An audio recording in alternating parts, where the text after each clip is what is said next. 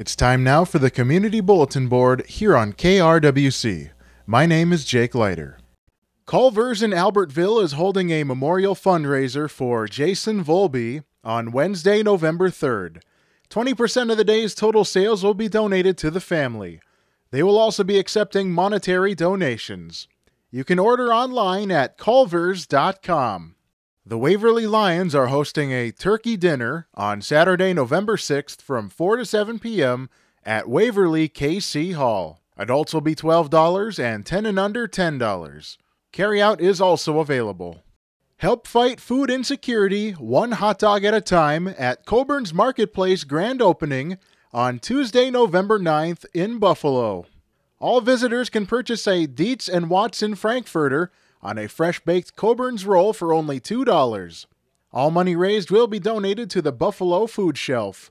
They will be serving Franks from 10 a.m. to 6 p.m. All women are invited to an evening of fun and relaxation on Tuesday, November 9th at 6:30 p.m. at Wico's Bowling and Event Center in Buffalo. The evening's theme will be Cameras Ready with special guest Joe McDonald from McDonald Studio in Delano. Menu for the evening includes turkey, mashed potatoes, cranberry sauce, dressing, green beans, buns, and pumpkin bars. Cost is $11. Make your reservations by calling 763-682-1780. Sponsored by Stonecroft Ministries. What do thankfulness and cupcakes have to do with each other? It's the Joy of Thankfulness brunch on November 11th at 10 a.m. at St. John's Lutheran Church in Buffalo. They will have guest speakers and frosting fun with Hannah Groth of Annandale. Cost is $10, and reservations can be made by calling 320-274-6336 or 320-274-5419. Sponsored by the Christian Women's Club. St. Timothy School's Shopping Extravaganza will be held Saturday, November 13th from 9 a.m. to 1 p.m. at the school gymnasium in Maple Lake. This event is free and is open to the public. They will have multiple vendors, lots of books, and a bake sale. They will also be raffling off items donated from the vendors. For more information, please call 320-963-3417.